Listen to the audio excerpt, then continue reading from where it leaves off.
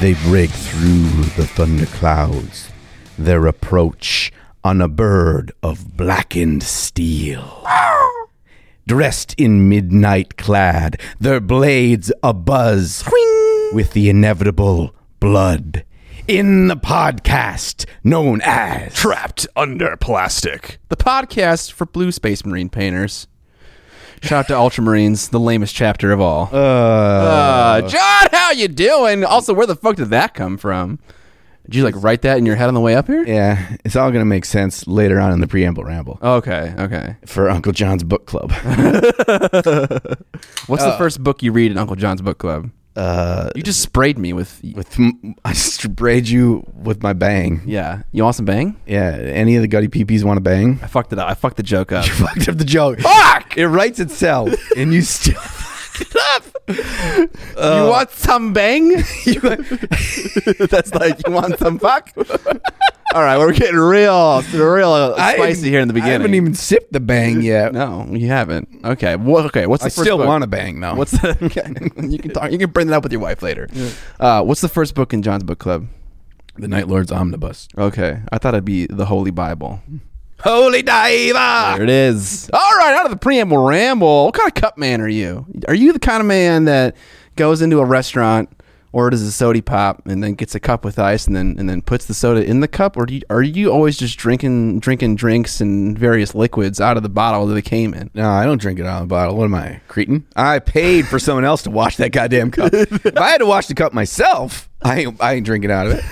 See, I feel like when I get a soda at a restaurant, if it's not bottomless sodas, and I have to conserve that soda over the course of a meal, it gets all melty and nasty. So I want to keep it in that cup so that it doesn't get diluted by water, or the bottle or can or whatever it came in. It's all about full control over carbonation. Absolutely. And so I empathize with your need of not getting flat soda. Yes. But the opposite is often far worse in my eyes, and that is a soda is often overcarbonated within the can or bottle. You need that cascading down, trickle through the ice to get that initial carbonation defuzzed. Okay. As it were. Take the edges off of it. Yeah, just take the edge off a little bit. Yeah. Which if you're listening to this in your in Europe, specifically in England, you don't know what the hell we're talking about, because every goddamn place I went there, they just give you a goddamn can and walk away. We don't have a glass for you. I mean, it could just been the places we went to. Probably was. But I'm just this is awkward. Yeah. Yeah. Okay. So you definitely pour it in there. My dad, when he drinks a soda, he actually tamps it on the table 2 or 3 times to defuzz Oh, it. what? Yeah, he kind of does a little slam After slam. he opens it, I assume. Yeah. No, he's just in for a party. Yeah. Boo! It's like he just won the World Series. Yeah. Every time he drinks a Pepsi. It's fucking spreading everybody down he just won fucking Daytona. Yeah. Yeah. Fucking Daytona. All right, what's your preamble ramble? Oh, okay. So he went to Daytona, and then I went to Channel 5 News, and then I went to the famous quote from that episode. Yeah. Probably can't say it. No, wait. Shows your butthole. Oh, shows your butthole. Okay, yeah. Release your rectum. That's a good one. That's a good one. Classic you got a little note here about sound pad needs. Oh yeah. Okay. So we have this wonderful soundboard now, and I was thinking that we should probably get some feedback from Goody PP Nation on what should be on this, right? Because there's 8 buttons, and I'm assuming there's multiple pages. You're right. There are infinite solutions here. Okay. And I think we need the core 8, the top 8, right? Because we ain't gonna be switching on the fly. This show is recorded live. We need to be able to hit it, every time I say something funny. We have that. So we need. I like how you remembered where it is, because I have no fucking clue what these are yet. This is the things that excite me in life. So we have a couple of them that we need to add, and I'm wondering if I put this through the microphone, if it'll pick up. Okay. Ooh, I feel I don't know if I heard that in my headphones or in the mic. All right, I'm gonna play it again, and this is the one I would like to add. And Goody PP's tell me if you think this is worth it or not. There it is. Yeah, the good old Metal Gear Solid alert sound. Yes. right? Because it's the great thing about the Metal Gear Solid Alert sound is that it's got such a variety of uses. There's never a time you play that sound and it's wrong, Right. you know? I mean, you're right. Yeah. Like, just think of it. Like, you know, your mom calls up, grandma died. That's definitely a time when you'd use that. Right. I mean, that's just weird. Okay, so that works. Yeah, Okay, that's a great one. mine. And then Editor Goblin James had one. Yeah, I gotta find it here. And this is a freaking classic. It's a good old Price is Right loser sound. That's a good one. Yeah, that's good. But do you guys like those? But also, we need more help. Is this a voting situation? Do we put this on Facebook and then have the top 8 be the top 8 on our main page here? Yeah. We could do a poll, and you can either add more or you can vote or both. Okay, you and I get one that we guarantee is in the top 8. Yeah, we each get one. And the other 6 they get to pick. Yeah. What about? Well, I think we need to keep applause and probably air horn. Okay. So we got 6 to work with. Okay. We each get 2. That means there's 4 up for grabs. Yeah, again, we're figuring this out right now. Yeah, while recording the podcast. This is how professional the show is. Yeah. So we got 4 up for grabs. Yeah. You know, I mean, I think we need to put in Writer Goblin James's Price is Right one because it's solid. Yeah. It's solid. I think it deserves a fair shot in the top 4. Yeah, I think other options are maybe toilet flushing, maybe a fart, maybe welcome to the rice fields. Maybe just that one part. Motherfucker. I was trying to keep it PG. No, I've been swearing since we started recording. You just said release your record. I know. This is totally off the rails. Okay, we got some sounds. One more preamble ramble from me. I went to Nashville, Tennessee. Nashville. You're listening to some country western music. I did, and basically that's the U.S. capital of the world when it comes to fried chicken. Yeah. I had the illustrious Hattie B's, which was really good. I really enjoyed it. And actually, the one thing I'll say about going to Nashville is, of all the cities I've ever traveled to, the ROI in terms of eating food was the highest there. And I don't mean like ROI money wise. I mean like taste wise. Oh. It's like normally if I go to restaurants, if I go to like 10 restaurants or 8 or 6 restaurants in a city, a couple of those are going to be like kind of bad. They're mostly bad. Like I'm not interested in like the main entree or whatever it is. But here, I think every place I went to like delivered like surprisingly well. Just banger after banger. Yeah, so I would say officially Nashville, best food destination in America so far. So far. Yeah. Wow. I mean, I could see it. It's good. I could see it because it has a history and a culture, and it is a bit of a destination. Yeah, it definitely is. Dude, the number of bachelorette parties I saw, uncountable.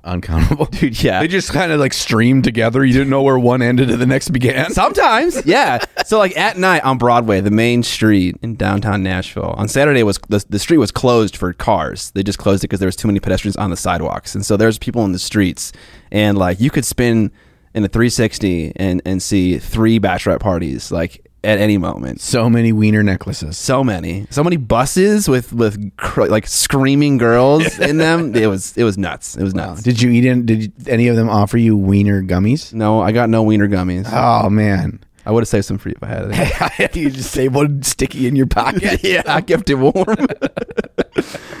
All right, book club time. I'm assuming you're going to talk about some Night Lord stuff. I'm going to talk about. I am so concerned about what you think of this book. Everything is riding on the line right now. So I'm gonna follow back on this when I've finished the omnibus, but I'm about 150 pages in. Okay. So I have first impressions. First impressions. Okay, can you tell me what has most recently happened in the story in a semi-spoiler-free way?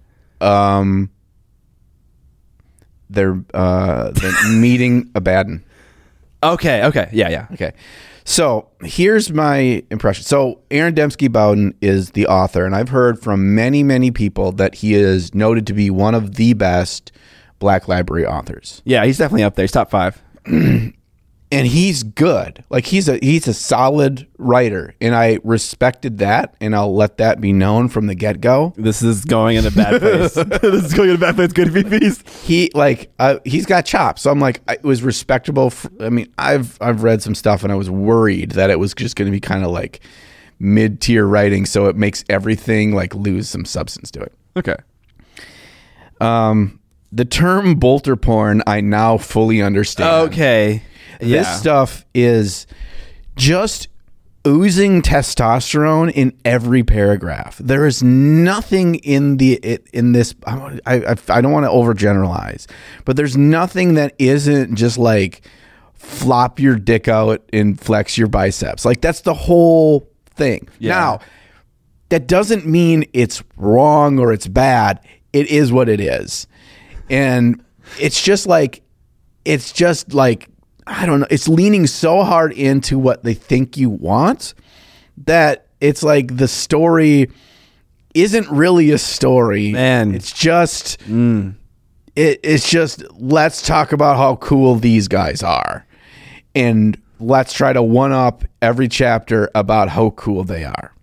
And there is some internal turmoil. There's very little like character depth. There is some. And it's not. It's pretty well done, but it's pretty shallow. I've enjoyed it. I have enjoyed the book, and I will finish it, which I think is it's not even in the last 2 years. It's not the worst fantasy or sci-fi book I've read. So it's good. Yeah, it's solid. They expect you to know so fucking much about this universe. You can't go a page without it referencing briefly something that you have no fucking idea what they're talking about. Like, there's so many references to the Horus Heresy, so many references to how the legions work, so many references to how the traitor legions have been working with or collaborating with the demons, and that's one thing that makes the Night Lords unique. But they just touch it, so if you don't know, you don't know. And it's not a fault of this book specifically, but I feel like because this universe has no starting point, no like this is the way that things, this is the starting point, and then once you get through this series of books, you're now can set off on a million passageways. It feels like you're supposed to know bits and pieces when there's no origin for those bits and pieces, so it feels like I'm swimming. I know a bunch of things like haphazardly through understanding Warhammer and from this recent Horus Heresy event and doing my own digging on that. I would be so much more lost if I hadn't done some wiki reading on the Horus Heresy. Okay. And they mentioned Conrad Cruz, but never by name, multiple times so far in the book. So you don't even know who he is, what he's about, all this stuff. So that's a little bit daunting. But Conrad Cruz. Yeah, he's Tom's older brother. Okay. Wait, you mean Conrad Kurz? Yeah. Okay. I assume that whenever I picture him in my head, it's just Tom Cruise's head. On Space Marine body. There he goes. Yeah. And he's talking about Scientology. I mean, kinda. That's really the thing that broke the Imperium apart. Yeah, Scientology. Like, listen, you might be the God Emperor, but have you heard of these other gods? Yeah. Final thing I want to talk about on this. Okay. Two things. First of all, hold on, let me break in here for a moment. I really appreciate the criticism that you levied against this book, because I also feel it in movies very often, where it's like the movie thinks it knows its target audience and it's just fucking milking it like endlessly. And if like you like become aware of that, it just destroys the suspension of disbelief, because you're just waiting for it all the time. You're just like, okay, here it is. It's happening. We're talking about Space Marines again, and defining every detail of what goes on in the process, how they get dressed and how they drink. It's just like, I totally get that. That makes a lot of sense. You mentioned though about how there being little character development, and I hope that's only an issue in the first 150 pages or so, because that omnibus, and I hate to be the person that's like, you got to get past the first season, you know? Yeah. But I feel like I am. But I feel like those 3 books, more than anything I've read in Black Library, has a very interesting character development arc of all the people in what's the main guy's name? Is it Talos? Talos, yeah. Talos' Talon, which is like his group of First Legion. Yeah, his group of Space Marines that all go down. First Claw, sorry. Yeah, First Claw, exactly. That, like, yeah, his claw. Like, they have a really cool character arc. All of them do. Yeah. I think. So far, my favorite page, because this took an entire page, was them describing what each of the 4 Marines in his claw, what their fucking helmets looked like. It was a whole page, single spaced, tiny ass font, talking about each of their helmets, and it's like his was a Mark II, and he had stamped into the forehead runes in black and hand painted a skull of a nefarious demon. And I'm like, fuck this. Help! I can't breathe. Yeah. I forgot what were the 2 things I wanted to talk about. Sorry. No, it's fine. It's fine. No, I didn't remember. The first thing is dealing with timeline in these books, because they have such a massive timeline that they reference in any given moment, because the Legion was around and these characters were around during the Horus Heresy, and they're around now 10,000 years later. Yeah. So it's just like that vast timeline, my puny human brain can't possibly think. Yeah. Right. And then I'm thinking like, over 600 pages. How much can change when so little has changed? Not much. Over 10,000 years. So that's one thing. And the other thing, I'm not the first person to say this, but it was dreadfully clear to me of how they make Space Marines, the Astartes, out to be literal gods. They call them demigods. Yeah. They just kill everything. Yeah. Like a Space Marine, a singular Space Marine is a huge fucking deal. Yeah. It's like it's a killing machine. When they die, that's a massive problem. Their armor, losing that is a massive problem. Yeah, the gene seed. Yeah, all Can that you say shit. the gene seed. Oh yeah. And he does a really good job of giving some combat examples of where that's painfully true, when they're describing when they aboard the I think it's called the Sword, which is a massive ship of the Imperium. And their unit of 4 dudes take down the entire ship, almost the size of a planet. Yeah. I know, right? And he does a really good job of like the guy he like camera pans over to this hardened sergeant of the most notoriously rough, tumble, hardest trained, most brutal soldiers aboard this ship. Spends like 7 pages describing this. And then in a paragraph, they're like, they're dead. He's just clapped immediately. The whole fucking unit is dead. And it's describing how powerful their bolters are. Okay, and so here's where my Oh yeah. I have a problem. Okay, I think I know what you're talking about. This does not translate to the fucking game of Warhammer 40K whatsoever, because you have a whole army of 2,000 points of gods against, I guess you have to put them against other gods, right? Because that's the only thing that matters. But Or then not. so many of the other armies don't have that. How do they stand a chance?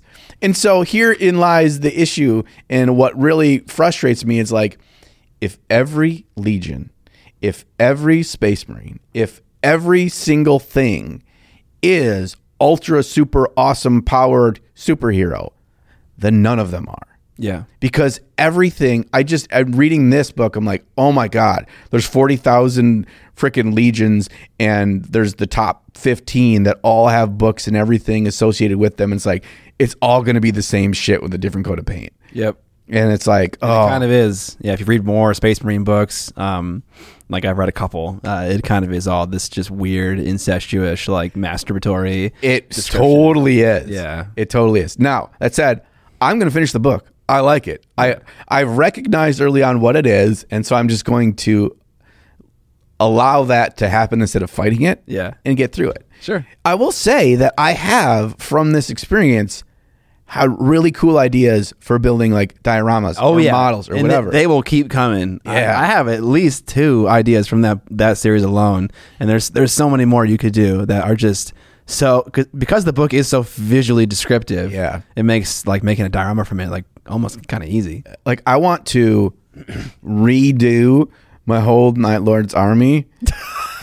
All kit bash where all their stuff is scavenged bits. I know, from different Space yeah, Marines. yeah. It's like Talos uses an Imperium Astartes chest plate. Yeah. With the Aquila all hacked up. I know. And the way they describe their helmets, they're not like, these guys don't feel or look like they look like the Chaos Marines that you can buy in the store. Yeah. Their stuff's all over the place. And like their helmets are standard Space Marine helmets that they have painted. Not super demonic either. Yeah, they don't have all the filigree and the fiddly shit, which I'm like, fuck yeah. I don't want to have to paint all that. And then I'm also like, I just painted that whole fucking army with all the goddamn trim. That's not even what they look like. Fuck me. Gotta do your research first. That's what I learned. I guess I got to read more lore. Read more lore. All right, so that concludes this episode of Uncle John's Book Corner. Book corner. Went from book club to book corner. Book Nook. All right. What have we painted? In the last stream we did, I painted Blade, specifically his samurai swords and his chest blade. Blade has a chest blade. His chest plate. Dude, you got a fucking chest blade. It's like a unicorn, except there's a blade coming right between your nipples. Like, hug people to death. I did some NMM on that. I don't really know what I'm doing with my Marvel Crisis Protocol minis. I only have one. I don't know if I want them to all be kind of NMM like I did my Guild Ball stuff or not. So I painted him a little bit. Probably one more session, then he's probably going to be done. Maybe, I don't know, 1 or 2 more. We'll see. And we're streaming today. We are. So you can finish painting them today. I painted for that I didn't bring that model. I painted an Infinity model for my JSA army. You got really angry while painting that model. I did, and I want to talk about that. It was not... I was painting it with contrast, with mostly the new contrast paints, and then building up highlights.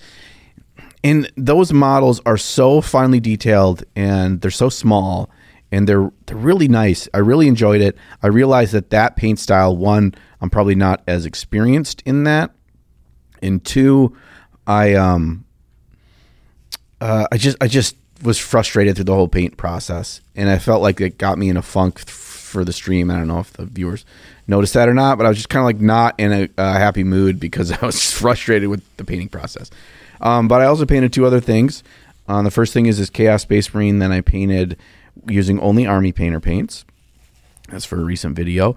And learning experience through that of trying to figure out like what were the struggles with that paint, and what could I do to try to mitigate that? Because my goal is to paint it as best I could in 2 working days.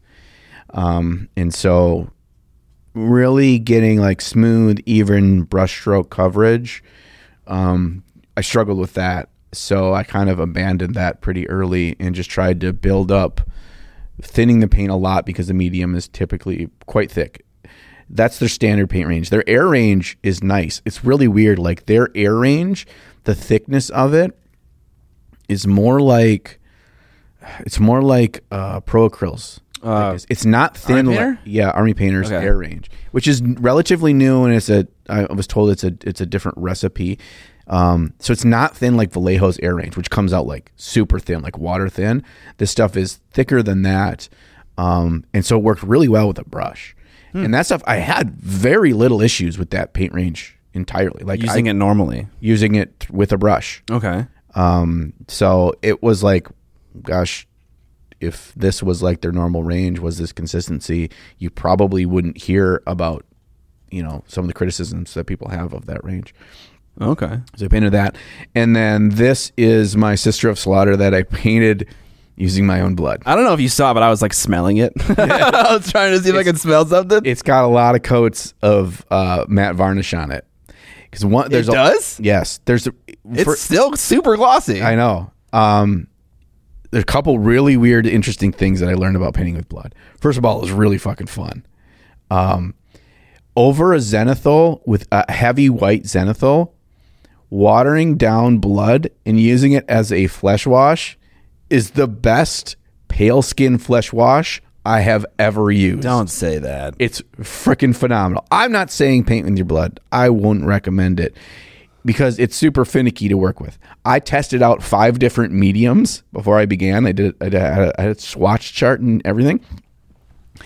And what I learned was blood thins so smoothly and it doesn't break down. The pigment's really small. And so, I mean, because there are no pigments, right? it's just it's just the platelets. Yeah. And so it thins down super smoothly into a really nice consistency that I just painted that whole model with only water as a medium. It flows super well. Like blood has a super high flow rate. Like it goes just like a wash into the crevices, which can be a pain when you're trying to put it opaquely on something, and it's a ton of coats to build up saturation because as it dries it becomes more transparent. Okay, so you did a bunch of medium tests, but you ended up using water. I just used water. Water worked the best. Okay. It's already thin in terms of viscosity. It's pretty thin and it's pretty transparent. So that was really interesting. The next really interesting thing about blood is how long it reactivates. It will reactivate, I don't know, as much as an hour later. Meaning you put on a coat, it is dry to the touch. You go over there with another coat, you will pull it up. You go over there with a wet brush, you can remove it just like it was oil. I imagine you can do that forever because, like, say you bled on something and then come back the next day, you can clean it up with a washcloth, right? Yeah, in theory, if the surface is like non-porous. Yeah. And everything, I assume. So what I ended up having to do was I matte varnished between every layer of paint. Wow. So it took a long time because of that fact. Okay. But it was cool. After all the varnish that's on it, and I did one final coat, and I did a little bit of edge highlights in white. I tried to paint in a subtractive manner where the whole thing's zenithal, and if I wanted something lighter, I couldn't paint it. I had to paint around it to paint volumes and stuff. Okay. Which was a fun exercise. But it would still look pretty good. And there's pictures in the video before and after these white edge highlights. But it's just to really get some crisp definition on some surfaces. But okay, cool. I'm pretty happy. I was pretty it's also, I realized it as I picked it up the next day. It's kind of creepy. It is. I was holding it. I'm kind of like, I don't want to touch this really. Also, perfect subject matter for painting with blood, right? A sister of slaughter, a daughter of Cain. Come on. Yeah, that was it. Vince told me I should paint the avatar of Cain. I'm like, Vince, you want me to fucking bleed out and pass out over here? You know how big that model is? How much blood that would take? This took a lot of blood. Really? It takes a lot of blood because multiple layers. You have to build up so many layers, like her helmet and her chest bosom holder thing. Like it's so many layers to get a deep, thick, dark blood. Yeah. And I'm wondering, this thing is still staying red, but when I did my swatches over time, it oxidizes and it gets that rusty, dark brown color. Mm-hmm. I wonder if because I varnished this, if that's going to change as well, or if it's going to stay more of this red. And so I took some footage, final footage of it then, and then I'm going to take some more when I, as we're recording, that video isn't fully made yet, at the end to see if it changes over time. Okay. Oh, nice. That's interesting. Good little experiment. Yeah. Okay. So that's what I painted. The last bit of hobby thing that I did was design this weird contraption that I'm showing on the video right now.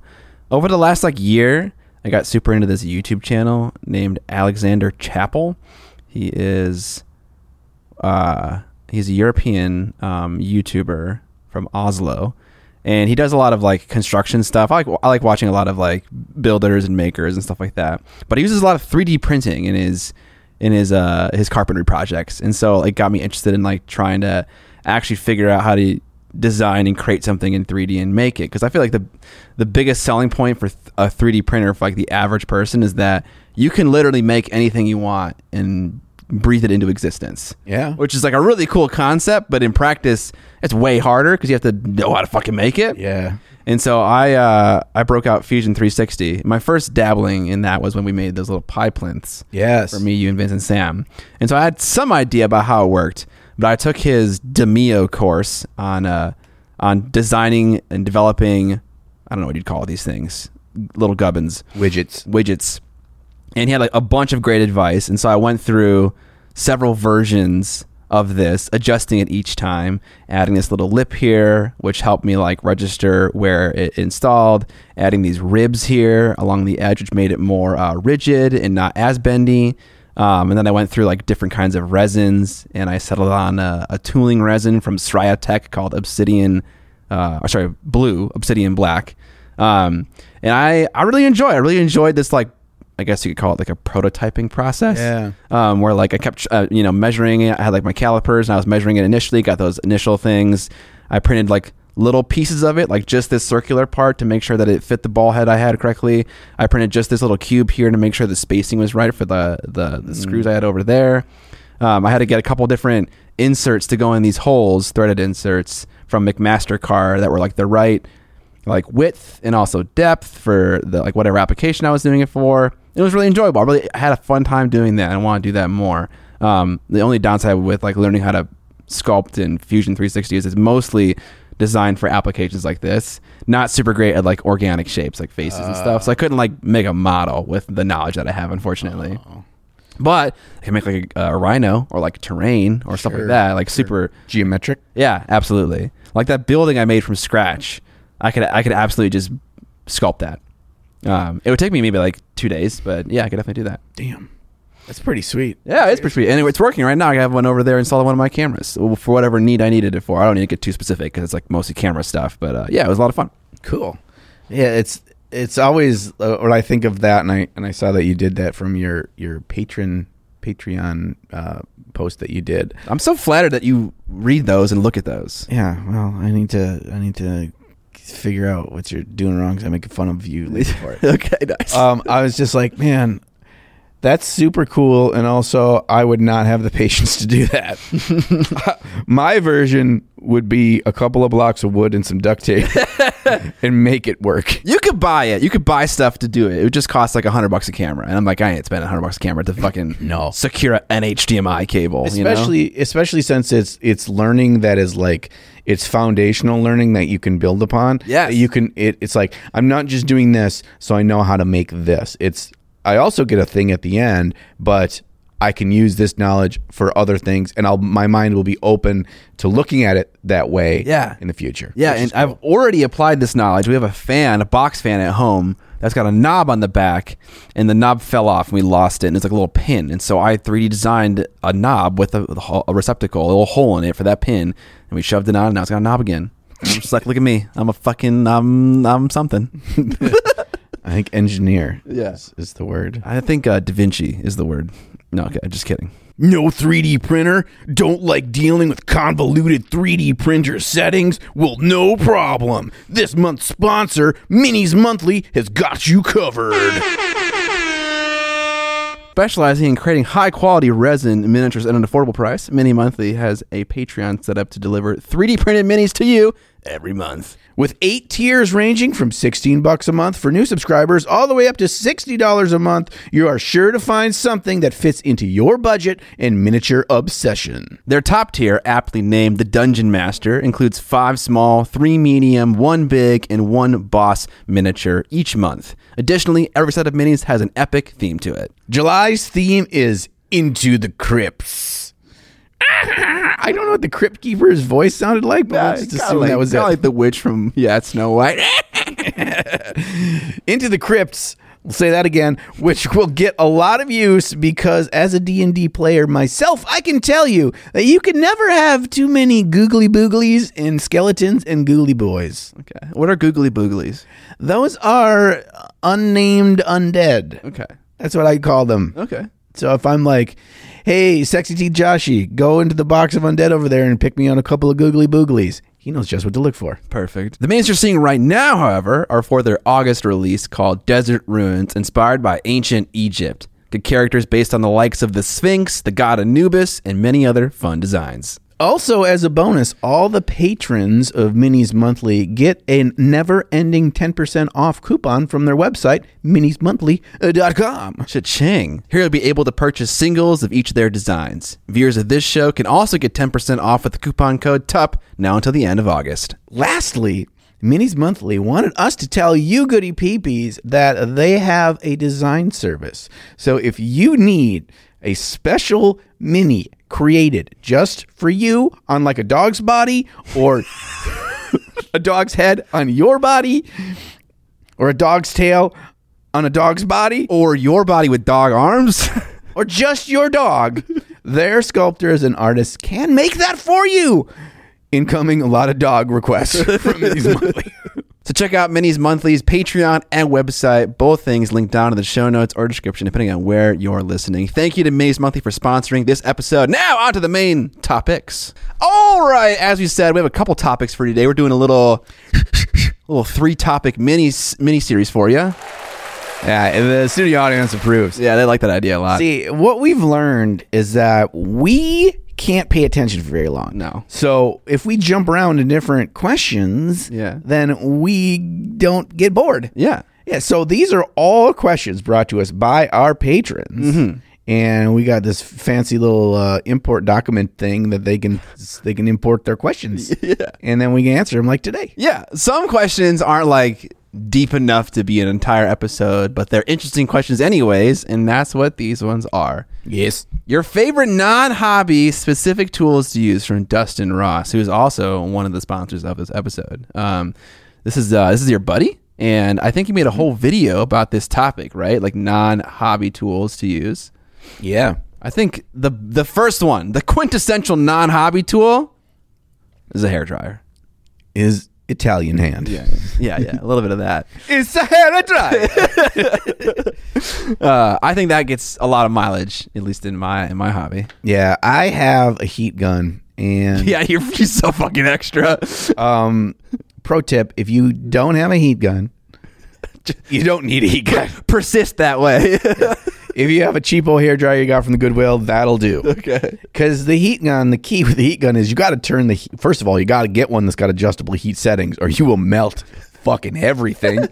And then you have to turn the heat setting all the way down to the coolest, so you don't melt your plastic or your resin. Yeah. And then you're just using a hairdryer, but it looks way cooler. Yeah. So, there's that. Yeah. Okay. What's one of your favorite non-hobby tools? Okay, my number one is 3M double-sided foam tape. And I will preach this until the day I die.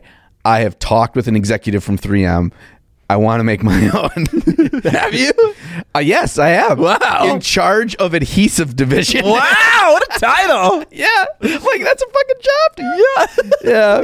So you're just shitting on him while asking him for help? Yeah, it's small world because 3M is based out of Minnesota. Yeah. And my college roommate knows this guy, and he's like, hey, I watched your video. I know the guy. You should talk to him. And I was like, sweet, let's talk to him. So I had an initial conversation, but this was like a year ago, about it. And I need to follow up with him. But why this stuff works so great is because you have a ton of flexibility on whatever you want to use for a handle to hold your minis in. I just use like 1.5 inch width dowels. Go buy a dowel from your local big box store, cut it up, boom, for $1.95 you have 15 mini handles. Or you can use whatever else. If there's something more ergonomic, you can use that as well. You just put that foam tape on there, stick your mini on. It's the perfect stickiness. You can pop it off, but it's not going anywhere, even heavy metal bottles. It's just perfect. I love it. Since I found it, the only reason that I even tried all these different things and landed on that was because I had the constant frustration with goddamn Blue Tack not working like it's supposed to work. All of those things suck. I hate them all. I know. Yeah, that's a big one. Another cheap, free, and easy one is painting stir sticks that I steal from Menards. How could you? Yeah, that's how I prime on stuff. There are starving kids in Africa that could use those sticks. I know. They would eat them. Okay, yes. Apparently, if they're starving, they're like, stir sticks. Yes. So those are two immediate ones that are cheap or free. The good thing about the 3M double-sided foam tape isn't cheap. No, yeah, it isn't. It's like $10-15 for a roll, but it lasts you so long because the only thing that stops it from being reusable is when you prime and the prime hits some of the sticky parts. Yeah. I would also say, to make that go further, because I stuck down all of my Dark Eldar to popsicle sticks, and I realized you do not need a full width piece of tape to stick a base down. Yeah. If you cut that strip in half, which if you like, what is it, like the 3/4 or 1 inch thick strip, if you cut that in half and you put that down on whatever you're using, a stir stick or popsicle stick, the base will stick just fine to it. It is strong enough for like that kind of application where you're like spraying a bunch of shit all at once. So save some tape and do that. I would recommend. Yeah. I mean, and I haven't done this myself yet, but I should have. When you're going to take like a stir stick, or I've even used like a long 1x2 piece of plywood for really, when I did my like, I don't know, 120 zombies or some shit. Yeah. I took a long ass thing and I just ran the tape all the way out. It takes you more time, but don't do that because you end up like wasting half again as much tape as you actually need. You should cut individual slices and put them down separated, how the models will be separated on the board to prime them all at the same time. Yeah, but that's a lot of work if you got 120 zombies, though. Most people aren't going to paint 120 zombies. Okay, yeah, I suppose. If you're doing 10 dudes at a time, that's more, digestible. Also, a funny side story on that experience. For that, because I had to use so much to paint all those zombies, I bought the cheap stuff, the off-brand stuff of the foam tape from Menards, and I would not recommend that because I couldn't get the models off. It stuck like it was fucking super glue, and I had to like wedge them out with the razor blade, and they would be like, pew, and they'd shoot everywhere. Broken zombie hands galore. Luckily, they're zombies, so it didn't matter. It didn't really matter. They're missing a hand. Yeah. You got another one? Whenever I think of like non-hobby tools, I think of things like I don't know, like calipers, 1, 2, 3 blocks, like rulers, right angles, like a machinist square, like things like that, or like maybe like a hot wire cutter. But those are all kind of like a tape measure or a measuring tape. Yeah, that's the same thing, just reversed. That can be used in many things. It's supposed to. That's by design. So I'm having a hard time thinking of other things. I love. I like to go to a resale store and find a tiny food processor that's like shitty and use that to grind up all manner of things into smaller things. Like when I go out and like when I get dirt and I want to make dirt smaller and then like cook it in the oven to dry it out, I'll pop it in the food processor, fucking grind it up. I have like a dirty one that's nasty. You too can make big dirt into small dirt. Yes, by just traveling to your local resale store and getting a food processor. I just picture someone walking in. They're like, "Oh, I'm going to go and make a big thing into small thing. I'm going to take this whole handful of rocks and put it in here." Don't do rocks. That doesn't work very well. Don't do rocks. You could do it with like bark and shit like that. Oh yeah, absolutely. Yeah. You could do like, I know that Luke Towan, he will get like debris from outside, like leaves and little wood chips and stuff, and he'll grind that up and he'll use that for ground cover for like his dioramas, like under trees for like leaf fall and stuff like that, and like kind of like differentiate like a bunch of grass, because like static grass can look kind of weird when it's just static grass to apply with an applicator. Yeah. It's like turf almost. Yeah, especially when there's no terrain nor like change in texture. Yeah, because that's the thing, is everything is like super smooth, like it's a fucking Beetlejuice board. Like it doesn't look or feel as correctly, so you just need something that brings some organic inconsistent texture about. I don't have one of those, and I feel like this is like the 4th time in my life I've been exposed to that being a thing, and probably 3 of those 4 were you mentioning it. Yeah, probably. And every time I'm like, God damn, that's a really good idea. I should get one. And then I forget about it. Yeah. So I'm going to have to go do one, get one of those. I had one as like a coffee grounder that we got for a wedding gift like 10 years ago. Then like all good things in my life that I find a good use for later, my wife has already sold it at a garage sale. Oh no. So it's gone. And so now I have to go spend money on a thing I already had that I got for free as a wedding gift. God damn. That's unfortunate. What about, okay, I like the paper towel is nice, but the blue paper towel, the lint-free one, that's very nice. Whenever you like, say you have like a model, like a resin model that you like cleaned off like with soap and water, and you want to like dry it off faster because you want to paint it right away. I find that when I use paper towel, oftentimes it'll tear and get stuck on like the nooks and crannies of the model, but I'll like often like leave like some like scuff, like some atch, some paper towel residue on the model that I like then brush off with you know, like the makeup brush that people bought a long time ago for like dry brushing and shit. Mm-hmm. I think those brushes are way better at dusting off minis. Yes, they are. I got some dusty minis that I assembled a long time ago. You just dust them right off with that thing. But so yeah, I have to do that when I use paper towel. But with the blue stuff, it's lint free. Got none of that. Yeah. You exposed me to that last time I was here for the stream. I also the blue exposed towel. you to other things as well. Yeah, and that's why we got this Bang over here. Not a sponsor. I bought a case of Bang at Costco. It's the only time I get Bang is if I buy it. All right, you got anything else? Yeah, I got something. Yeah, I got a little something. I got a something. I don't know. Do I? These big old giant rolls of paper that you can use for like art or for like a workspace. They come in big giant rolls. It's just big giant rolls of fairly thin paper. Act like nothing happened. Scott just dropped his phone on the metal fucking table.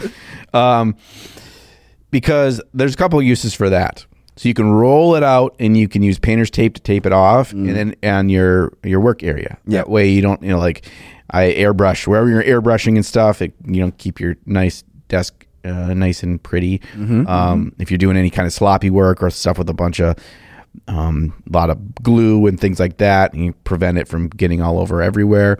I just found it's really useful. You can even if you have that big roll of that stuff at your disposal, like, oh, I need to tape off a big section of something on this tank or on this night or something.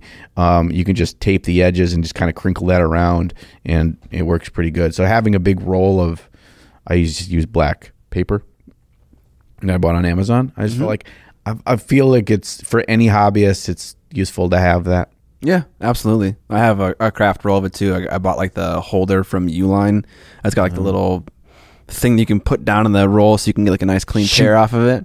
Yes. Yeah, it's also great. You just put your wrapping paper in there in the holiday season. There you go. You just unroll it right there. Just come to the office and do some presents. Yeah. You know what this conversation is making me realize is that now in our current day and age of mini painting hobby goodness, we have a lot of tools that are designed for us. We're not having to scrounge around for other things that aren't like what our exact needs are.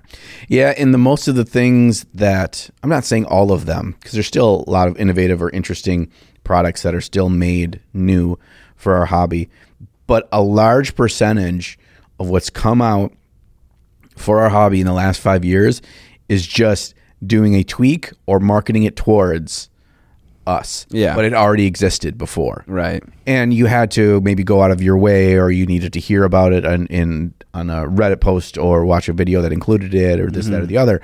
But if you did a little digging, you could get it cheaper, or you could get one that isn't exactly made for us, but it works well. And that's where people are like tweaking the specific needs and making a tailored product. Right. Yeah. Speaking of, light molding paste for snow is amazing. From anything, I use the golden variety from an art supply store. If you need snow on a base, just one product that looks great, light molding paste, got you covered. It got you covered. Okay. I mean, there's other ones like having a Dremel is really really useful. Vacuum, batter powder vacuum. Oh, bro, you don't even know, little vacuums sucking up all the shits. Yeah, dude, all the little resin shavings or like dirt or anything, just being able to clean up your desk like really easily is nice. And anything that keeps you organized, that's storage. Oh my gosh. And also allows you easy access and visual access to be able to get what you need to get quickly and easily. And this is something we don't really talk about when we're talking about, tools and stuff for the hobby, but I feel it's super important that you know where your stuff is, that I know it's vaguely around here, but I can just pull out these couple of clear totes that are the right height, and I can put all of my texture pastes, all of my stuff for terrain bits, and all of my bits for my different armies and everything. And it's not a specific product, but I just think having a thing that you find that works well for you, and a great place to go look for those are like the craft stores like Michael's, because they're pretty cheap, especially you use that 50% off coupon. You can get a lot of different things. Like I found this big one that's for stamping, like people like do stamping as a hobby. They buy a buttload of stampers. Oh, yeah. Okay, so they sell these big clear tubs that are a big square, and they're about 2 inches thick, and you just pop the top, and you can put all your paints in there, and you can close it. That's my like overflow paint storage. Okay. And so I can go through and I can just look at the top, and I can tell what's what brand. If I'm smart, I put a little bit of that color on the top of the bottle, whatever. I know exactly what color. So if you don't have space or you don't have a wall dedicated to having a big paint rack and stuff like that, you can fit a couple of those in a desk drawer. And you just shoot all your paints and your inks, anything like that. Perfect. Yeah. And also in regards to storage and organization, I'm going to shout out the Container Store. I bought this little wall mountable like thing that has like drawers you can pull out of it. It's all plastic so mostly small little bins, but also some like really big bins too. And the drawers can come out fully and be taken away somewhere else. And I have organized my bits into there, and I've organized them by whatever, like style, design, and also like body type. So it's like an arm or like legs or heads or whatever. And I can just grab one of those little boys, pull it out, and then go over, come back, put it right back in. I've collected a number of those over the years by going to garage sales. Yeah, baby. And picking up people's nuts, bolts, and screws containers, because they're basically that same kind of thing. And you can get them cheap at garage sales. Garage sales are the best. Fucking, what else is there? We got resale stores, garage sales. You have, what's it called? An estate sale when someone passes away and they're selling all their stuff. Yeah, that's where you can get a lot of cool tools and stuff. Dude, yeah. If you're patient, you can find a lot of great stuff there. Yeah. I just hope that estate sales don't go the same way as a lot of storage locker auctions are going, which are like all online. Oh, they have really? They have pictures of everything, and you can bid online, and so it just drives up the prices of everything. Okay. And depending where you're at, the more rural areas you are, still do it old school and be like, it's just a sign on the road and it's in the newspaper or some shit. Estate sale. All right, that was a good number of items. Thank you, Dustin, for the question. All right, what's the next one here, Johnny boy? Okay, here's a quote by Leonardo da Vinci, not Leonardo DiCaprio. Okay, thank you. Man of the Iron Mask. Art of all the fucking movies, that's the one.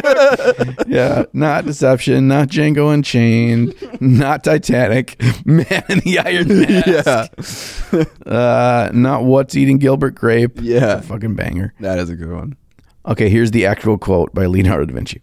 Art is never finished, only abandoned. So, with that in mind, what are some pieces that you've had to walk away from, and why? And any you want to revisit? ? What are some of the telltale signs for you that it's time to walk away? And this is by Regan Helms. Thank you, Regan. That's a badass name. I have a question for you. Have you ever painted a model and then stopped painting it because you were so frustrated by the process, or you just weren't having any fun and you have no intention of ever painting it again, and then you put it away? No. Has that ever happened? No. Okay, it's never happened to me either. No. If I stop painting it, it's because I'm like, I'm going to paint that later, or I only wanted to paint one part of the model and now I'm done. Yes. Right? Yes. Or I am to a point on this, I got to go do something for either another video, or there's competition coming up, or, I want to finish my warband or whatever. It's not a fuck you. You're gone. Yeah. I've never felt that. If I feel that, typically what I tell myself is, if that's what I'm going to, if I'm leaning into that, I just fucking rush. Yeah. I'll get it done. I'm just going to get it done because I know I'm not coming back to it. Right. So when I look at this on the shelf, do I want it to be a half-ass paint job or just half painted, which is going to be better? Half-ass. Yeah. Every single time. Yeah, I am the exact same way. And I think you can kind of figure that out pretty early on in the painting process, whether you're going to really enjoy what you're doing or you're not. So yeah, I would say the question, when do you know when to walk away? I think the question maybe is, when do you know when to speed up and stop caring as much? And yeah, it's just like when you kind of sense, when you suss out you're not having a lot of fun, or you might even know going into it. Like, say you're painting an army, right? And you've been batch painting Space Marines for decades, and you got like 10 more to do, and you're just like, fuck. Just 10 more. Yeah, just 10 more after you've painted fucking thousands. Then yeah, you probably want to speed through that because you know it's not going to be fun. I will say that shit. I had something to say and I completely lost it. I think. Oh, here it is. I found the nugget. I think there's different personalities, and we often have the same brainwaves on certain things. That there are people that's not how their brain works. Sure. So, and I think Regan is probably speaking a bit of themselves in the question, and that is there are people that hold each model to maybe on a little bit more of a pedestal than we do, and that this is a cool model. I spent money on this. I want to give it all it deserves, which is everything of me. And if that's the way you approach things, that's the way you paint, there's nothing wrong with that, because we do it differently. It doesn't mean we're doing it right and you're doing it wrong, or vice versa. It's just different mindsets to take with it. And so I can see where people would feel what we're talking about and then just feeling guilty or feeling like they would rather stop and come back to it when they're refreshed or when they are excited again for it. So do that. I find that if there's something that I'm not excited painting, I shouldn't paint it, whether that means finishing it in the next hour or that means stopping and coming back to it if and when I want to. It's more important that I spend my time doing something I'm enjoying doing. I think that's the kind of the key. That said, this Da Vinci quote, when I first read the quote and then read the rest of his question, was I feel like they're differentiated. They're different. I get his connection to that, but what I view that as was under the lens rather, that art is never done. Correct. Yeah. You can always futz, you can always improve, you can always evolve, adapt, whatever, a single piece. And that's a learning lesson that we constantly go through every time we paint a model, is when am I ready to be done? Right. And maybe to give Reagan the benefit of the doubt, maybe that's what his question is. It's like, how do I know when to call a miniature done and to stop futzing on it? Yeah. I think there is no right or wrong answer to that, but rather there should be the question that you ask yourself and then just say, this is my answer to the question, and then that decision is made. For me, it's one is, are you satisfied, and do you have it within you to continue to where you feel you would be satisfied or feel you've learned something more before you consider that done? Or if you're just satisfied or happy with it now, that means you're done. Yes. You know, if you're to that point, you're done. And be happy because you did learn, you did improve through the whole process. You shouldn't have to push yourself to this level where you feel obligated to, even though that's not what your gut is telling you. And that's one of the reasons why competition painting, the highest level painting, is so hard to do, is because you have to take that gag reflex of I'm done and you shove it down, and you just pound that slab of meat. Dude, I don't understand how some people, that's just all they do. Yeah. Like David Soper. It takes a special kind of person to be able to do that, and I am not that kind of person. I can say that like confidently. I could not just paint competition minis. It's such a exercise. Yes. Oh gosh. So David Soper, and there's another one. I mean, Robin McLeod. I mean, Jamie Cordwell. Like all those guys. There's all.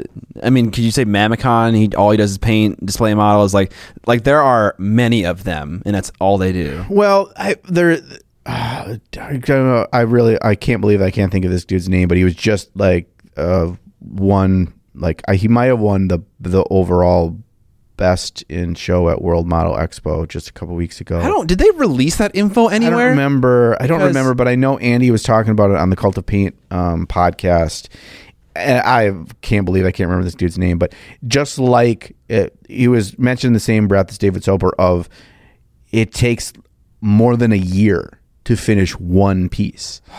And that's different than everything you paint is a display model. Is a high level display model. Yeah. It is like a grueling, like everything, every stone is given like the utmost care, the utmost depth in layers and layers. I fucking love that idea. I love that idea. And I'd love to be the person who could do that, but I am not the person who can do that, sadly. Yeah. So yeah, when do you know when to be done? I think it's a lot of things. I think John touched on the most important thing, and that is your joy. Your joy is a barometer for when things are done, because this is a hobby. It's meant to have fun, and it's the most important baby in the world to take care of. If you are not having fun anymore, you are not going to paint, and you're not going to be productive. So that's an important thing. If you're turning this into work, that's a bad thing. You could also like be more technical about it. Like if you're painting a dude for an army, for instance, and you begin the futzing process, and you futzed for 2 hours, and let's say you snapped a picture before that point and one now, and you don't notice much of a difference from a 5 foot distance, you're done. Like you're not making any visible improvements on that army man, and there is no value in what you're doing. So it's a mixture of, am I still enjoying this process? Is this good? Am I painting, and it's a mixture of that, and also, am I painting a model for a competition? Am I painting a model for an army? Is it a hero in my army? Like this is all like a gradient, a sliding scale that you can adjust based on what you're doing. But yeah, so it takes some introspection to know when you're done, but hopefully that is some insight. Yeah. There he is. Albert Moreto Font. Oh yeah, Moreto Fonte. That's it. They used just the right time. I found it just as you finished your last sentence. That guy is amazing. And I was thinking that we should have done this for Golden Demon. We should just go through, if there are pictures of them, like the people that won. If it's not too many, you could maybe do a couple, like people who won the various categories, and just talk about them and share our thoughts on each model and stuff like that. That would be a cool topic. I thought, yeah, and then we could have the picture up the entire time of the model and just chat about it, and yeah. Yeah, we make silly jokes about it. Yeah, absolutely. Yeah, just shit on people that are way better than us, and yeah, then they come out with pitchforks and kill us. Yes. Yeah. I feel like that's like it's great entertainment right there. Yeah. Okay. Thank you, Regan, for that. That was a great question. Yeah, and the last one's from James the Rider Goblin himself. Rider Goblin. What do you think is the most interesting Warhammer army? Ooh. I really like Ultramarines. I think the Red Space Marines. Fuck Space Marines. No. The Black Space Marines. Okay, actually, you're right. I like those ones. Not Space Marines. The most interesting, well, I feel like it's the ones that we paint, because why would we not paint the ones we find the most interesting, right? I guess it's in the semantics of defining interesting versus most visually appealing or to us. Cool. Like maybe there's some difference there. So interesting might mean like the most unique. Oh, you know what? I got an answer to this. Okay. Let's do sci-fi and 40K, because it said Warhammer specifically. Well, sci-fi is 40K, so... What, did I say sci-fi and 40K? Yes, you did. Let's do 40K and fantasy. Sorry. Okay. So starting out 40K, I think the most interesting army, I'm piqued by Gene Stealer cults. Good one. I fucking hate Tyranids. Good answer. I don't paint any Gene Stealer cults, but I totally would. I love the Mad Max like desert dirt bike vibe. I think they're very cool. They're just enough Alien for me to not feel like it's based on Alien the franchise or like Zerglings and StarCraft 2. I'm not like a huge fan of like monsters and creatures and shit like that, but they don't really feel like creatures. They feel mostly humanoid. And the aesthetic is super cool with the goggles and stuff, and they're all like science-y, like mad scientists. I think they're super interesting. Do you have an answer for 40K? I think it's okay to say the armies you paint. Like that's fine. I do, but I'm just quickly going to hit. Okay, I'm just going to go over Space Marines. I mean, there's one interesting thing. I'll just say this about Space Marines in general. It's enough of a unique aesthetic to general sci-fi. Like their IP of what their heavily armored space soldier looks like is really fucking good. Yeah. Like they've got that down. As an army though, in the game, it's so fucking samey same. I really struggle with that. It's like, oh, if I'm paying 2,000 points of this, I'm just gonna put a gun in my head. I think also just because as hobbyists, we're just inundated with Space Marines constantly, and so they just because of that, they seem less interesting. But also, as a Space Marine hater, I am able to say that Space Marines are really cool. Like, they look really cool. There are really cool design elements about them. Even the story is cool. Like, I know John was getting up in arms about the whole circle jerky way of how Black Library writes, but even me, I get a little tingle in my dingle when I read that stuff. It's like, it's cool shit, and I'm a nerd. So it is. Yeah. I'm gonna have to go with, because there's a couple here that I could make the argument for. I can't say Tau because they're not like, it's like you went aliens, but they're not like aliens that are also people, but they're just not cool looking enough. No, they're not cool looking. I'm gonna have to go with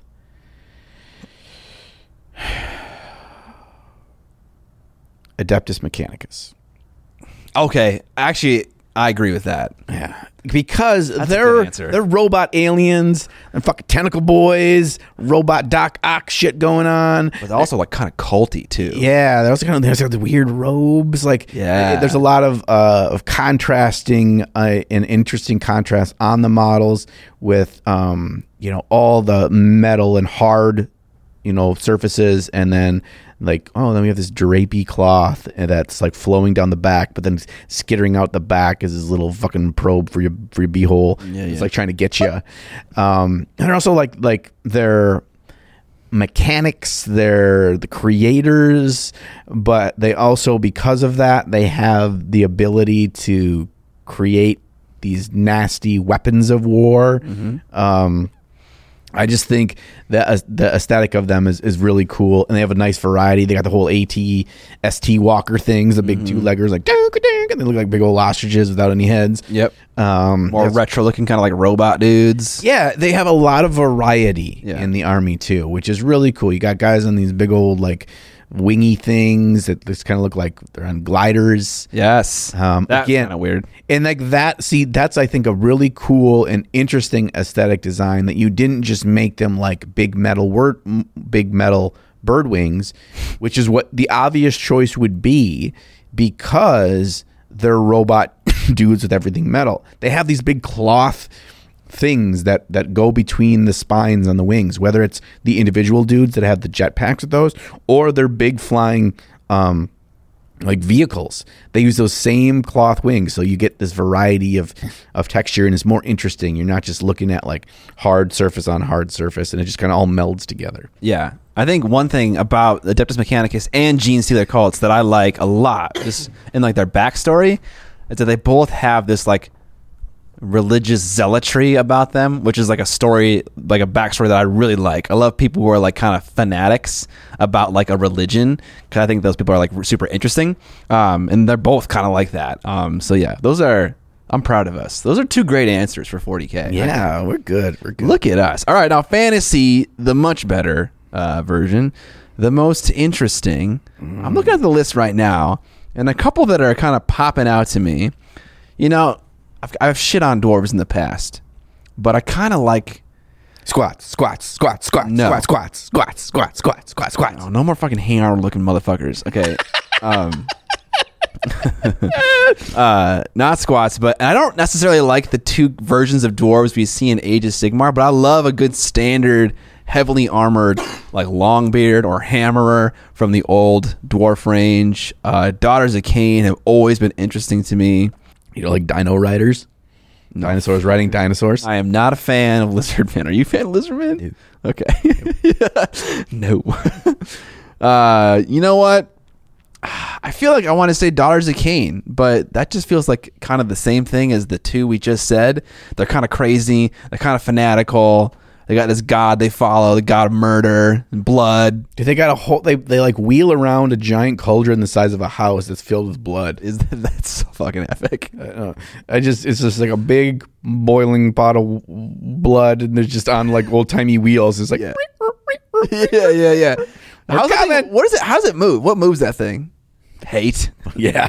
Obviously. This is Warhammer. It's hate. Can I mention, we just talked about briefly about the Lizardmen. I had a whole moment in reading that Black Library book. I'm going back to the goddamn book again.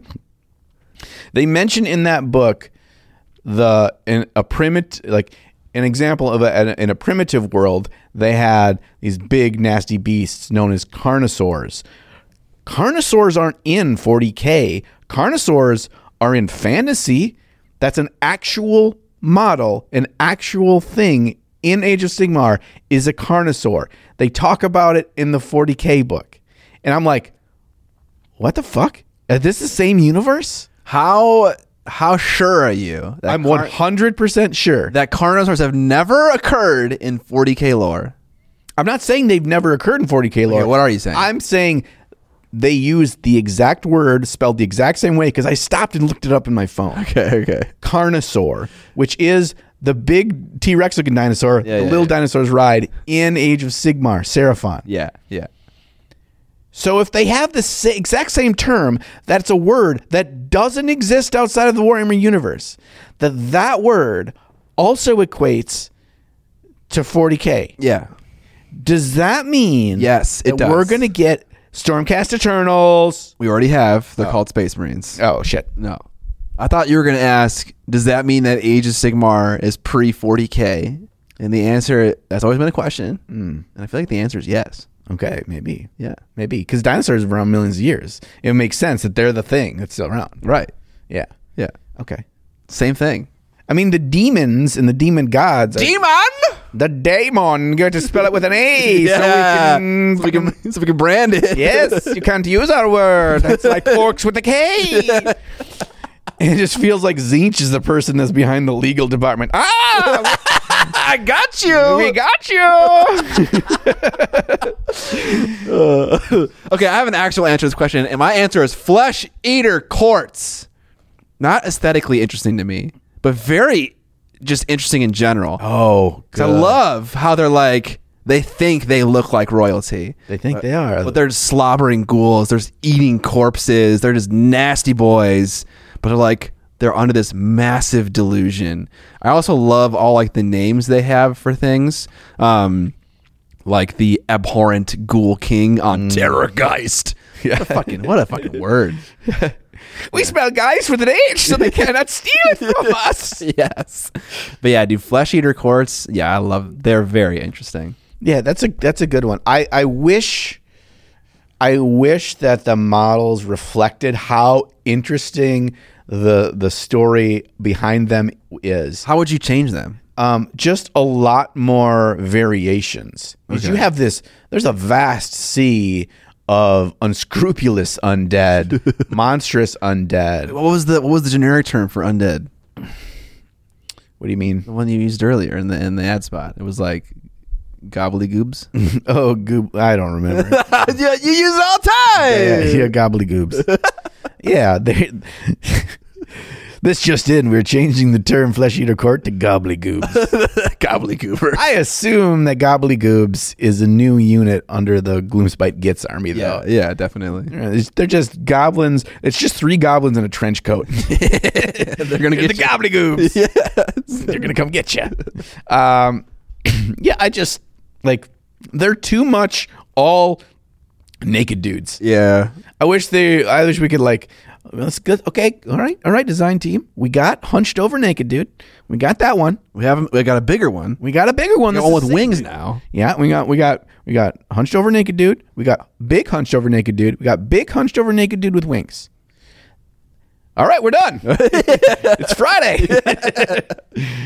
Yeah, just some variation because there's so much that you could go with in that army that I feel like it's like you could even go with like how they view themselves in a certain way. What if they like dressed in this way? Like you have like the leader models have like a gnarled old moth-eaten wig they put on their fucking head. Like the ruff like around there. Right. And they have like makeup on that's like kind of like smearing a little bit. Yeah, and it's all rotten. It's all decayed because they're just digging through corpses all day. It's gonna get dirty. Yeah, you know they're gonna lose a shoe. Yeah. They're like holding like one of those like cavalry sabers. Yeah, and it's got like one of like the tassels on it or shit. Yeah, they never actually use it. They still just bite your face. I think a conversion is. Yeah, you nearby. could make a pretty badass conversion of the court. Dude, there's a video right there, John. What Flesh Eater Keats cults should look like. Yes, And it's like courts here's as well. here's the start one, and then here's the ending one. Boom, thumbnail, before and after, gets all the clicks. Love it. Yeah, that's a pretty fucking good idea. Yeah, that's not a bad idea. My favorite one. Right. I think the most interesting. I feel like there's a lot more interesting ones in fantasy for me, and that's just because I like fantasy more. Yeah. I'm torn between two, but I'm going to stick with Skaven. Why Skaven? Ratmen. Because they're more than just rats. They are the Skaven, and we can make sure no one says that word. It is our word I now. love how like the voice of GW is like some sneaky Frenchman. I assume it's just, oh God, what was his name? Jaime, the guy we met, that was French dude from GW. I can't even remember his name. I don't remember meeting a Darren, French guy. tell me.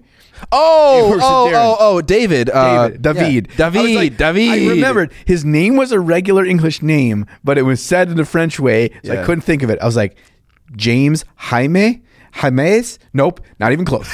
You were saying James. Yes. Okay, yeah, David. Yeah, like David is the guy in charge of the GW voice in the background. Oh yeah, definitely. Oh, what we should do is they cannot take anything that we want them to take. Yeah. It's ours now. It is for us to have always. Yes. And croissant. Croissant. I mean, yeah, David's way too cool to be that evil person. But yeah.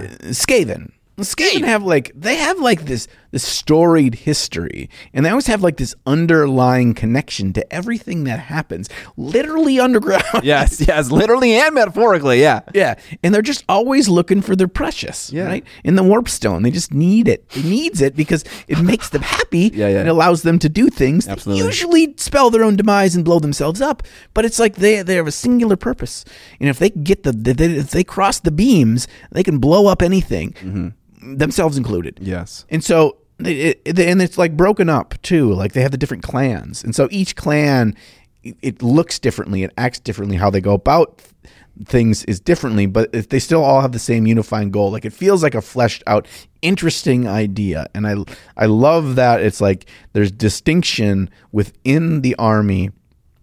And how that they're willing to kind of work together as long as it's both gets their precious at the end of the day. And so I just like them. I wish they had more updates and their models, because some of their newer stuff is freaking phenomenal. Yeah. Like the Storm Fiends, like the big giant rat with the little rat and the big mutant thing. Thanquol, Bone Ripper. Yes. Bonesaw. like he's just like they force fed him like he was a duck and they wanted his liver. Rat foie gras. Yeah, we're going back to the French. yeah. Yeah, and they just stuff him full of fucking warp stone until he goes like brr, brr, brr, brr, brr. He's Yes. the size of a house. There you go. And he looks badass, and there's so many of those things. And like, Vermin Lords, dude. oh my god, Vermin Lord's got to be one of like the top 5 favorite models in all of Age of They're Sigmar. so cool. They're so cool. Yes, they have their rat gods, bro, and then they got fucking ninja rats. Yes. Dude. Oh, the freaking, I don't know if it's Underworlds or Warcry like thing that came out recently for Skaven. Those Warcry. Yeah, those guys are so Oh no, they're Underworld. Sorry, it's in the box, the Underworld's box, the new Oh, okay. There's a new Underworlds one? Yeah, there is. We're no longer in Hallow Deep or whatever it's called. We're in Butt Forest. Okay, Butt Forest. Yes. Good. Noted. Deep within the realm of Butt Forest. I just played some Warhammer Underworlds recently, and I got fucking clapped. I got destroyed. Bro. Like fucking 12-3. It was bad. You bust out those vampires, bro. I have only done it once. Okay. They're strange. They're strange. How are they strange? Because they have a mechanic where I think it's called a hunger token or something like that like gives you things but also is bad. But you have like spells like Vile Transference that can like transfer these hunger tokens to like enemies. And I don't know why you'd ever want to do that. So they're different. They're a little bit different. I'm trying them out some more. I gone hungry. That's Hunger Strike. Okay. Temple of Dogs. It's like you give them hunger and they're hungry. Yeah. And then there's like over there eating oatmeal cream pies and you're like, "Plow, dead." Yeah. Okay. That's why. The oatmeal cream pie distraction. Yeah. Okay. It's like you flip it like a little frisbee. You're like, "Oh, sweet snack." Yeah. Okay. That's a strategy. They feel like they would play like a very cerebral warband. Like you can't just like set them out like orcs and just smash. Like No. you got to be strategic. Yeah, they're not very like, obvious, at least for me. Some more thinking has to go on. Yes. Skaven's good. Okay, lore check. I want to do this thing called lore check now. Lore. Can you name one Skaven clan?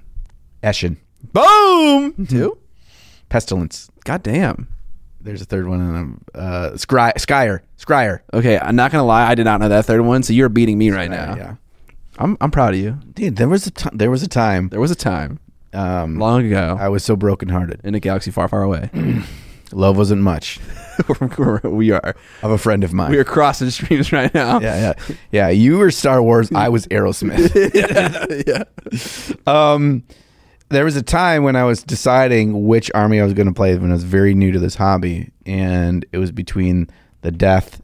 My final 2 choices were between Legions Nagash and Skaven. 2 horde armies. Yeah, I was Love painting minis. I was a dumb young pup that didn't know.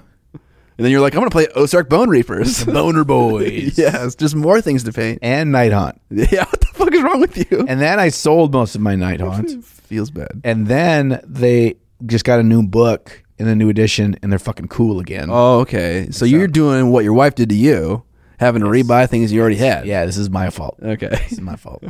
All right, we're going to talk about the newsy news. And the first thing I want to talk about is a new airbrush. Harder and Steenbeck is bringing us a new airbrush known as the Kiev Infinity. And there's a story behind this airbrush. And while we were over in England, we got to meet the wonderful Warwick of Harder and Steenbeck. We got a little bit of a sneak peek into this airbrush and the origins of it. Long story short, Harder and Steenbeck has employees, they have friends, and they have artists that they work with that are in the Ukraine. And they have been working as best they can to support people in this time of war that are impacted. One of the people that was greatly impacted is an artist known as Angela. And Angela and her family live in Ukraine and were displaced by the war. Angela has a ton of amazing artwork. I should say that she is a traditional artist that uses the same Harder and Steenbeck airbrushes that we use for miniatures, which is really interesting. Nice. She's an amazing artist, and her artwork is all over the walls of a number of buildings in the Ukraine, but particularly a specific hospital. And Harder and Steenbeck has produced this airbrush in combination with Angela, where a percentage of the proceeds will all go back directly to this hospital, that they will have support, that they will have the supplies that they need, that in this trying time that they will be able to help in any way that they can. So you're seeing on the screen right now the 2 versions of the Kiev Infinity. One is the light and one is the dark. And they are to signify that in humanity, there are both light and dark times. But the secret is inside that airbrush. It is plated in gold, meaning that in the inside, truly there is good. And so we just need to see that. So if you do choose to support Harder and Steenbeck, Angela, and Ukraine with the purchase of this airbrush, like I said, not only will you be supporting the efforts, and this money goes directly to those who need it. It does not go to some big charity or anything. It goes directly to the people that are affected. But I'm also told that if you purchase one, your name will be in a drawing for a large original art piece done by Angela. Wow, that's pretty awesome. Yeah, pretty cool. All right, next item on the news thing, we have our LVO classes, which I think is more than halfway filled up by now. Thank you all to the supporters out there who've bought our class. There's a lot of good peepees that want to join us for 2 days of rockin' and rowdy mini painting. He's got it. So if you want to come out and enjoy painting the Duchess for 2 days straight, where you get the model, access to the full digital course, access to a laminated PDF that you can use as a quick reference guide while painting it, and also after the class, you want to get access to John physically. You want to bang? You want to bang? Come on out to LVO and take our class. 2 day long class, 8 hours each day. We're serious. I would like to say that I was holding up my can of Bang when I said that for the audio listeners. listeners that didn't have any visual reference. Right. Oh, right. Yeah. Banging. Very important that Yes. this is a joke based on a prop he is holding. Yes. Because he is not just asking for sex right now. John would not do that. No, not typically. We also want to talk a little bit more about some other classes because, like I said, as of the recording of this, there are a couple seats available. You want to grab one of those last seats to join us, please do that. But there's a lot of other amazing artists teaching, whether it's short form, like our good buddy Duncan Rhodes, Take me home.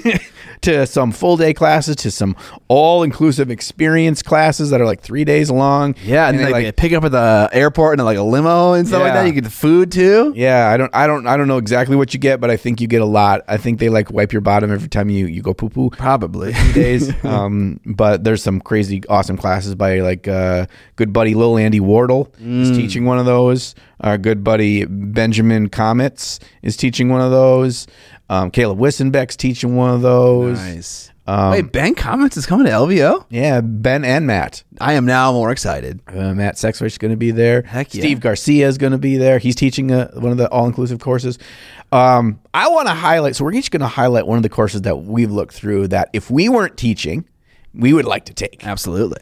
And I'm going to shout out the course. I for sure would take this just, so one, because he's an amazing painter and I get to, hang out with him.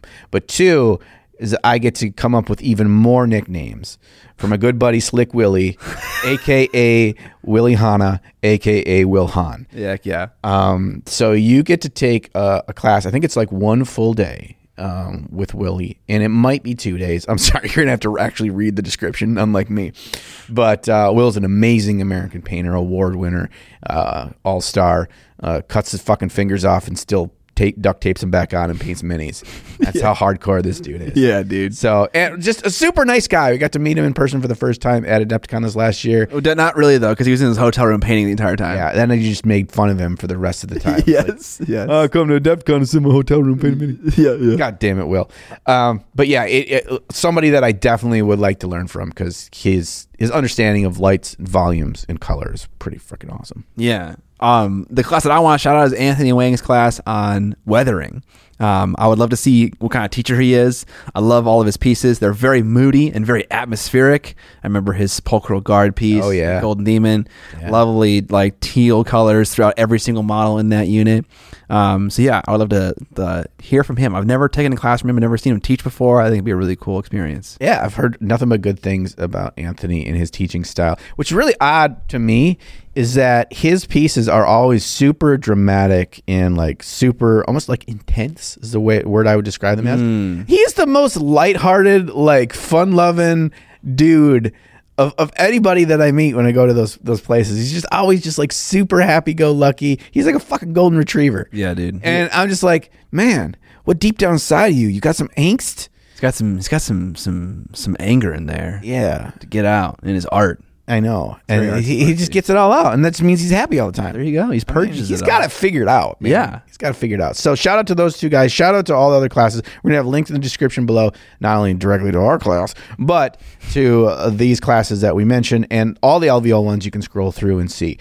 Next news piece is on something else with the LVO, and that's The LVO painting competition. Yeah. Which is an open system, meaning there isn't like first, second, third in every single category. There's a best in show and then a second and third best in show, but it's open, so everyone gets gold, silver, and bronzes based on not only the skill like category they're in, but also like the category, like whether it's single sci-fi, single fantasy, etc. So there are 6 categories, 3 skill levels. I'm assuming beginner. Oh, no, I know this. It's kids, it's journeyman, and it's master. Dude, speaking of master puppets, well, we'll get to that later. It's $1,000 cash prize For first place. $500 for second place, $250 for third place, and then obviously tons of awesome products from their various sponsors. So if you, I guess there's products for I don't know if it's everyone, but like for placing, just getting medals in your category. They have all these sponsors that are donating stuff. are you bringing stuff? Why wouldn't we?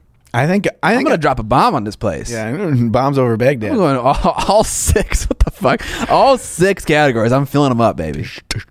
Yeah. Well, I mean, the problem is look at all the names of the people that are freaking coming to teach classes. But I guess it's open. It's open. Wait, you're right. It's fucking open, baby. I mean, I'm not saying it's free medals, but I feel like I might be able to nab one or two. Yeah. I'm going to bring, I think I will at least bring my piece that I had for Golden Demon. Oh, for sure. And bring your dragon.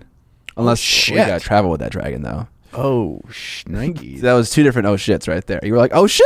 Then you were like, oh shit.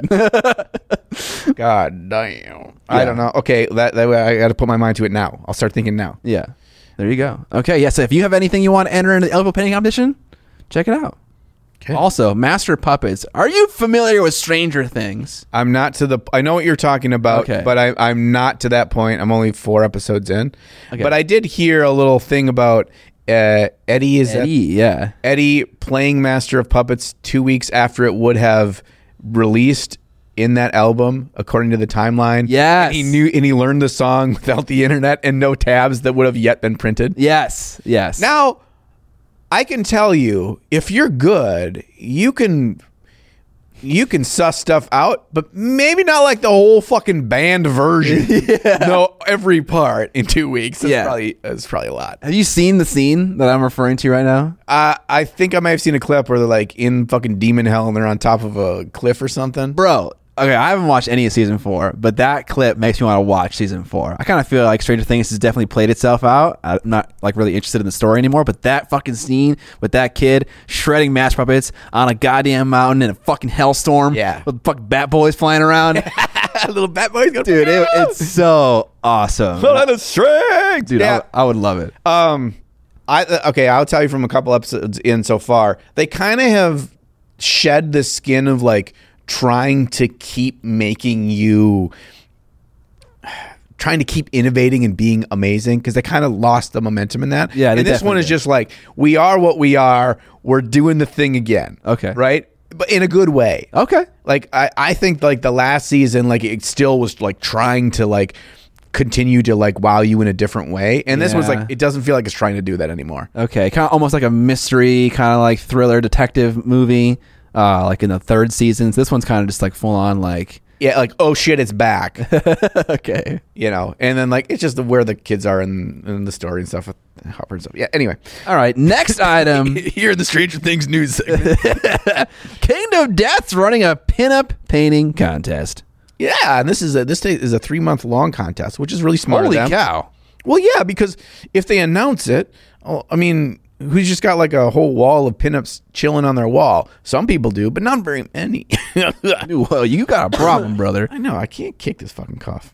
Anyway, so yeah, we have a link down below you can check out. They have the full rules, a full breakdown, everything for the Kingdom Death painting pinup competition, and it seems like it's legit. It looks like they put a fair amount of work into it. Everything's spelled out really well, prizes and that kind of stuff. So it's not just oh hey, let's just do a Facebook painting competition. It seems really respectable. Okay, nice. I'm gonna enter this one too. I got one pinup. Oh, that's right. You got big booty elf. Yeah. Big booty elves. Maybe I should do a video where I paint a big booty elf and then I can enter. Don't do that. I already did that. Oh shit. No, paint the same one. Scott painted a big booty elf, so I did it better. I mean, that'd be brutal. All right, more news. We got Steamforged Games acquiring Rivet Wars, the IP, so they can start making board games in that universe. Rivet Wars, if you're not familiar, is a diesel punk tactical miniature game by Ted Terranova, who happens to be the artist, one of the artists at least, on Age of Empires 3. Do you think his born legal name is Terra Nova? Yeah, absolutely. Like that was the name he was born with? Yeah. He didn't change it? Yeah. To Terra Nova? No. Why? Is there something special about that name that I'm not understanding? That's like, is it too cool for you? Right. That's just like saying my official name is John Batman Spaghetti. Like, No, it's not, dude. Okay, I went to college with some guy whose name was John Evanstar Brask. His middle name was Evanstar, as in Elrond Evanstar. yeah, this is a middle name. This is dude's last name, bro. Okay. Well, like, what is Terra Nova? Whose name is that? I don't know. Is it a reference? No, it's not a reference. I just think it sounded like a cool name, and he changed his name to it. This is the real news. We need to get the crew on this. We need to do some serious sleuthing and see if Ted Terranova, if that is your real name, if that's his real name. Are you familiar with Rivet Wars? Do you know anything about this game? No, I know what rivets are, and I know what war is. I assume it's people with guns that shoot little rivets that you put in when you into the steel beams when you're making movies. That sounds right. Yeah. It's not, though. Oh, shit. It looks like mostly chibi-inspired or more cartoony military designs in a board game format. Cool. And then the other one I think that you should talk about, because you're the RPG boy, is Roll20 and Drive-Thru RPG partnering. Yeah, so Roll20 is a well-known, very popular virtual tabletop, and arguably the biggest one. And so you can go through, blew up especially during the pandemic, where people could play games, whether it's board games, whether it's RPGs, whether it's tabletop war games, on places like Roll20. And apparently they did well because they are partnering together with Drive-Thru RPG to have this big online shop and digital marketplace for you to procure stuff.